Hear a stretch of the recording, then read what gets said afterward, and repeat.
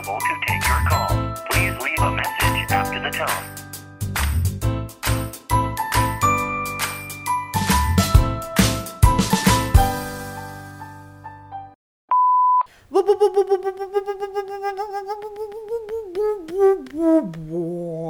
Welcome to another episode of Cut the Foreplay. My name is Nadia Favorite. I'm your host for this and every other episode until the internet goes away. It's been so many moons. Just kidding. This is what happens when you're consistent. I haven't done an episode since March 20th, which I was aggressively reminded of on Twitter, and it feels like it's been a lifetime. I've missed you a little bit. Maybe. A lot. Immensely. Fine. This is what I thought we would do for this episode. I would play Inspector Gadget. We would go through a bunch of crimes that make absolutely no sense and decipher them both on an intellectual and emotional level together. And then we're gonna finish this bad boy off with a feature story time. I want to say it's sexy, but it's literally the opposite. And no, it's not about Shawn Mendes and Camila Cabello. Fun fact for you, Trapped in the Closet was originally written for the both of them. R. Kelly, perhaps, is not only a pedophile, but a soothsayer. Let's get loud, let's get loud. Is that song by Jennifer Lopez or Vanessa Williams? Let's get loud. Ooh, which one is it? Fuck, why don't I know this? I should know better. I'm a drag queen at heart. Let's get loud. Of course it's Jennifer Lopez, you fucking twat. Do better, Nadia.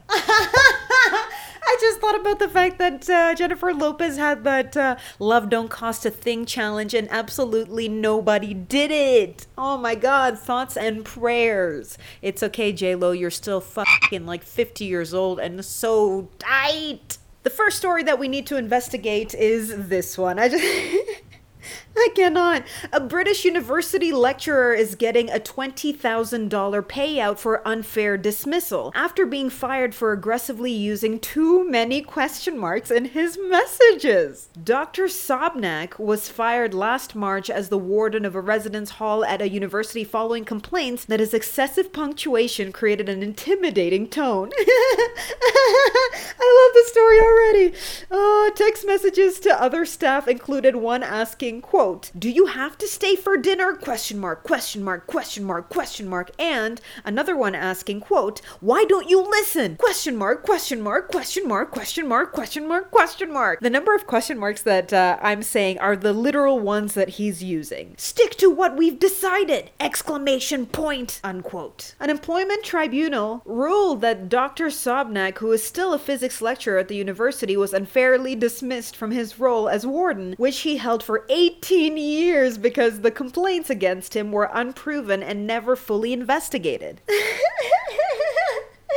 However, this is getting me so good. Imagine working somewhere for 18 years, dedicating your entire life, and one day they sit you down, they're like, "Dog, you gotta fucking go. Those question marks are too damn much." He probably just doesn't get paid enough as a teacher to purchase a new phone, and his old phone has something wrong with the keyboard, so the question marks just go on their own. Oh no, teachers are so undervalued. I love you guys. I appreciate you guys. I think about you guys all the time, and I know that's not sufficient, but like, I don't have enough money to share. Sorry. So, a judge named Richard Atkinson reduced the planned payout amount by 25%, leaving the lecturer with $20,000 because his, quote, "conduct contributed to his dismissal." Sobnak had ignored warnings, and his blunt and unnecessary aggressive messages amounted to culpable and blameworthy conduct, the ruling said. The use of multiple exclamations or question marks might make an otherwise neutral text appear aggressive, intimidating, or suggesting disbelief, the judge wrote. Full on, you know how there's the etiquette classes that people take and they're like, here's how to use 17 forks and you never really use it? I want to teach a course on how to text other humans. Romantically, platonically, work situation, fuck buddy situation, even if it's incest, you know, you name it. I'll have all the courses. Blink twice if you want me to do that. Thank you. I also agree, which is why I've compiled a list of top 10 things you should or should not do when you're texting. Number 1, in no particular order. Number 1. Unenthusiastic texters can go straight the fuck to hell. I cannot take this. The only way that I'll get a tingle in my pantaloonies is if I text you and I'm like, dog, look at this picture of this like funny tree. It has a dick on it.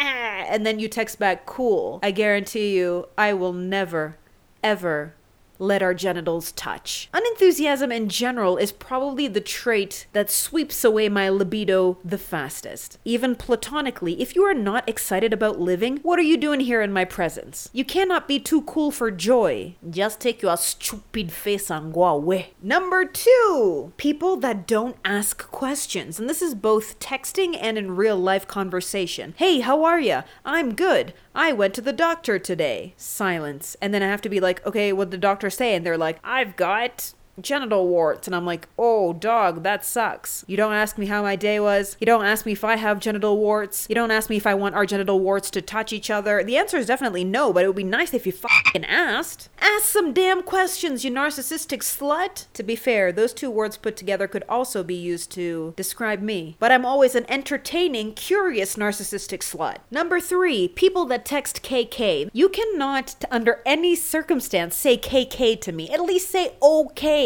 And one single K is even worse. Did you die mid-sentence? Is that why you wrote this ridiculous thing to me?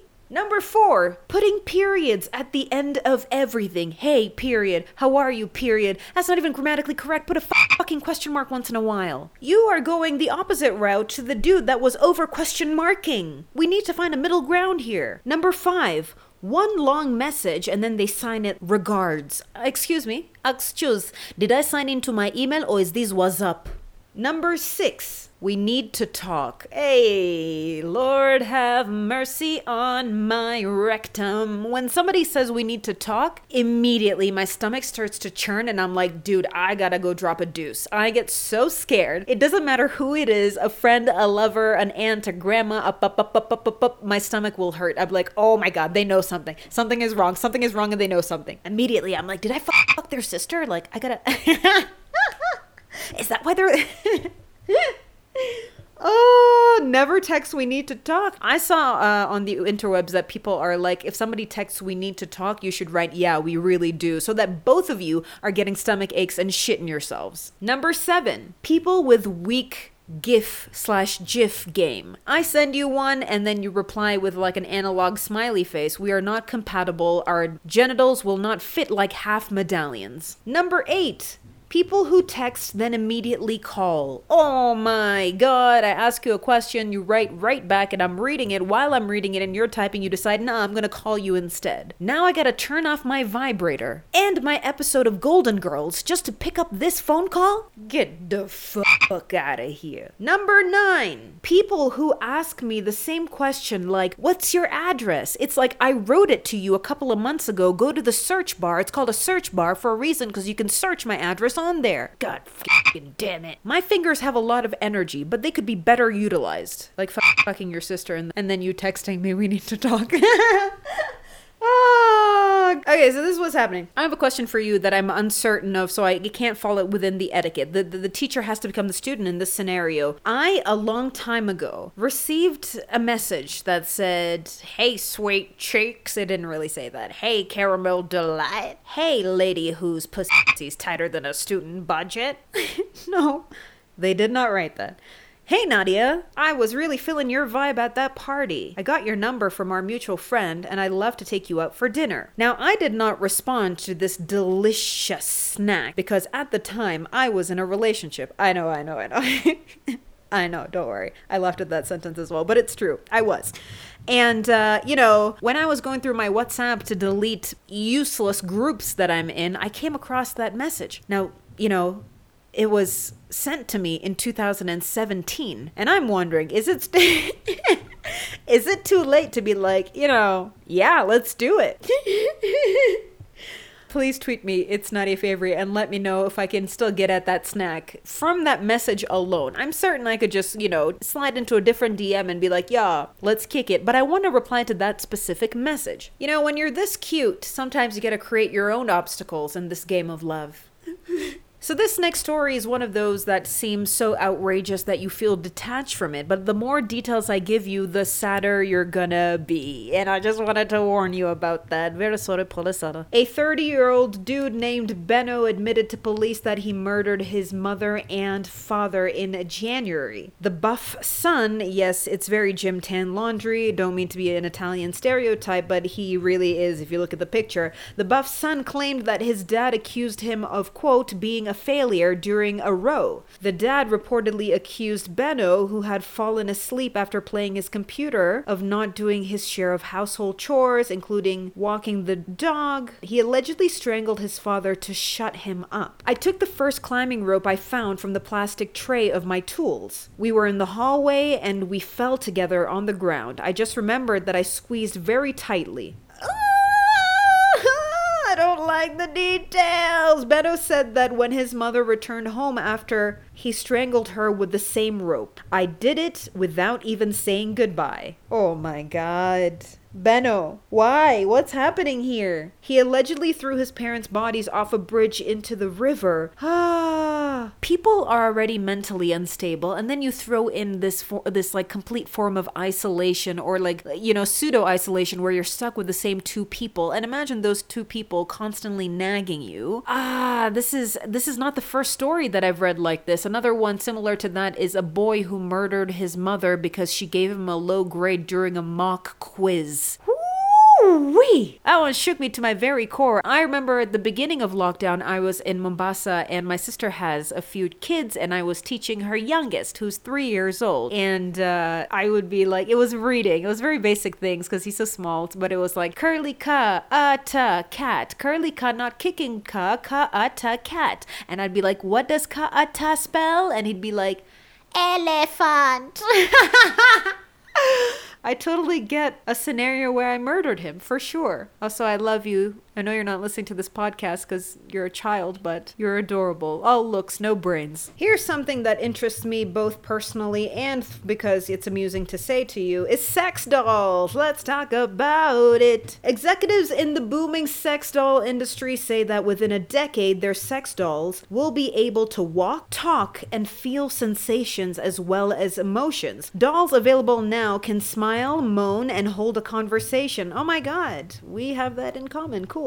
But soon they will be ambulatory and be able to feel sensation and respond in kind. The leading company in the Westworld style humanoids, Real Doll, confirmed to fans on its site that it's working on dolls that can walk on their own as well as have more realistic voice. So FYI, current sex dolls have that kind of Alexa voice where they're like, yes, do it, in there, no, not that hole, is it in yet? That's okay, it happens to all men. Essentially, they're predicting a major breakthrough in synthetic sexual companionship. My fear is I have watched Westworld, and it scares the shit out of me.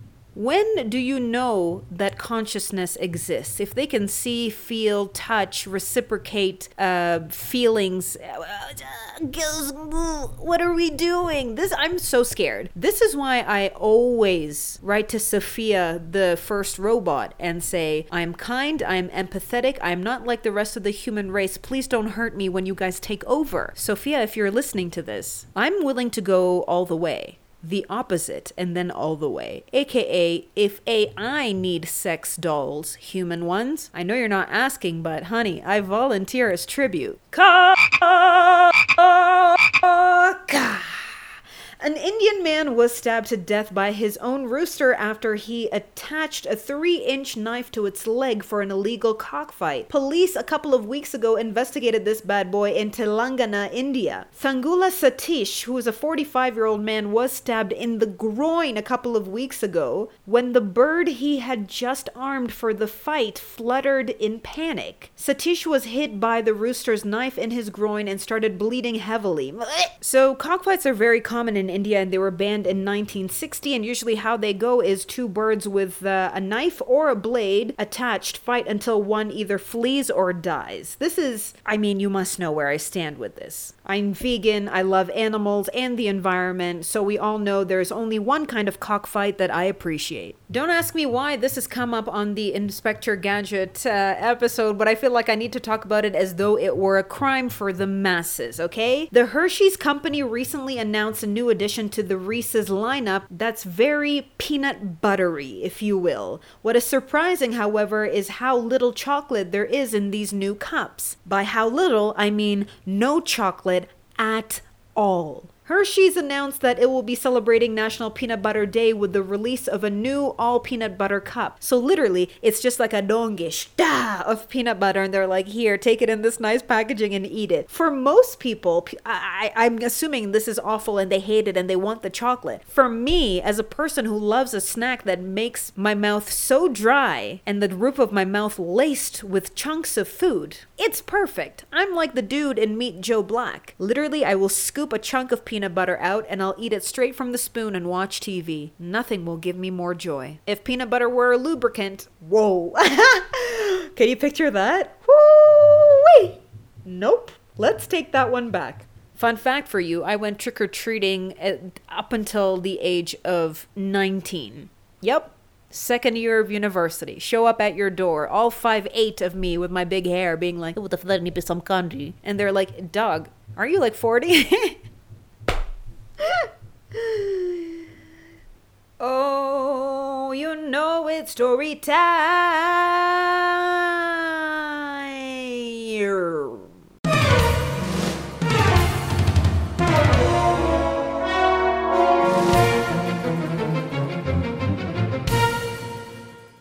They are best friends for motherfucking ever. Quote, let's start here. My best friend and I of 8 years got married. We did this because we wanted to raise kids together. We wanted to live our lives by each other's side. This is somebody named Jay, 23 years old. She said this in a TikTok video about her platonic marriage. We act as a married couple does, but we don't have the romantic or physical stuff. The video racked up to 4.8 million views with more than 10,000 comments from followers wondering how the newlywed ladies make it work. Quote, marriage is about so much more than the love you feel with someone, unquote. Jay told the post of her relationship with 28-year-old Crystal. I don't feel that gushy, I'm in love with you, I want to constantly be near you kind of romantic love. I feel the love that one typically feels for their best friend, times 100. The ladies decided to upgrade from being close roommates to wives this past November, though they stopped short of jumping into the sheets together.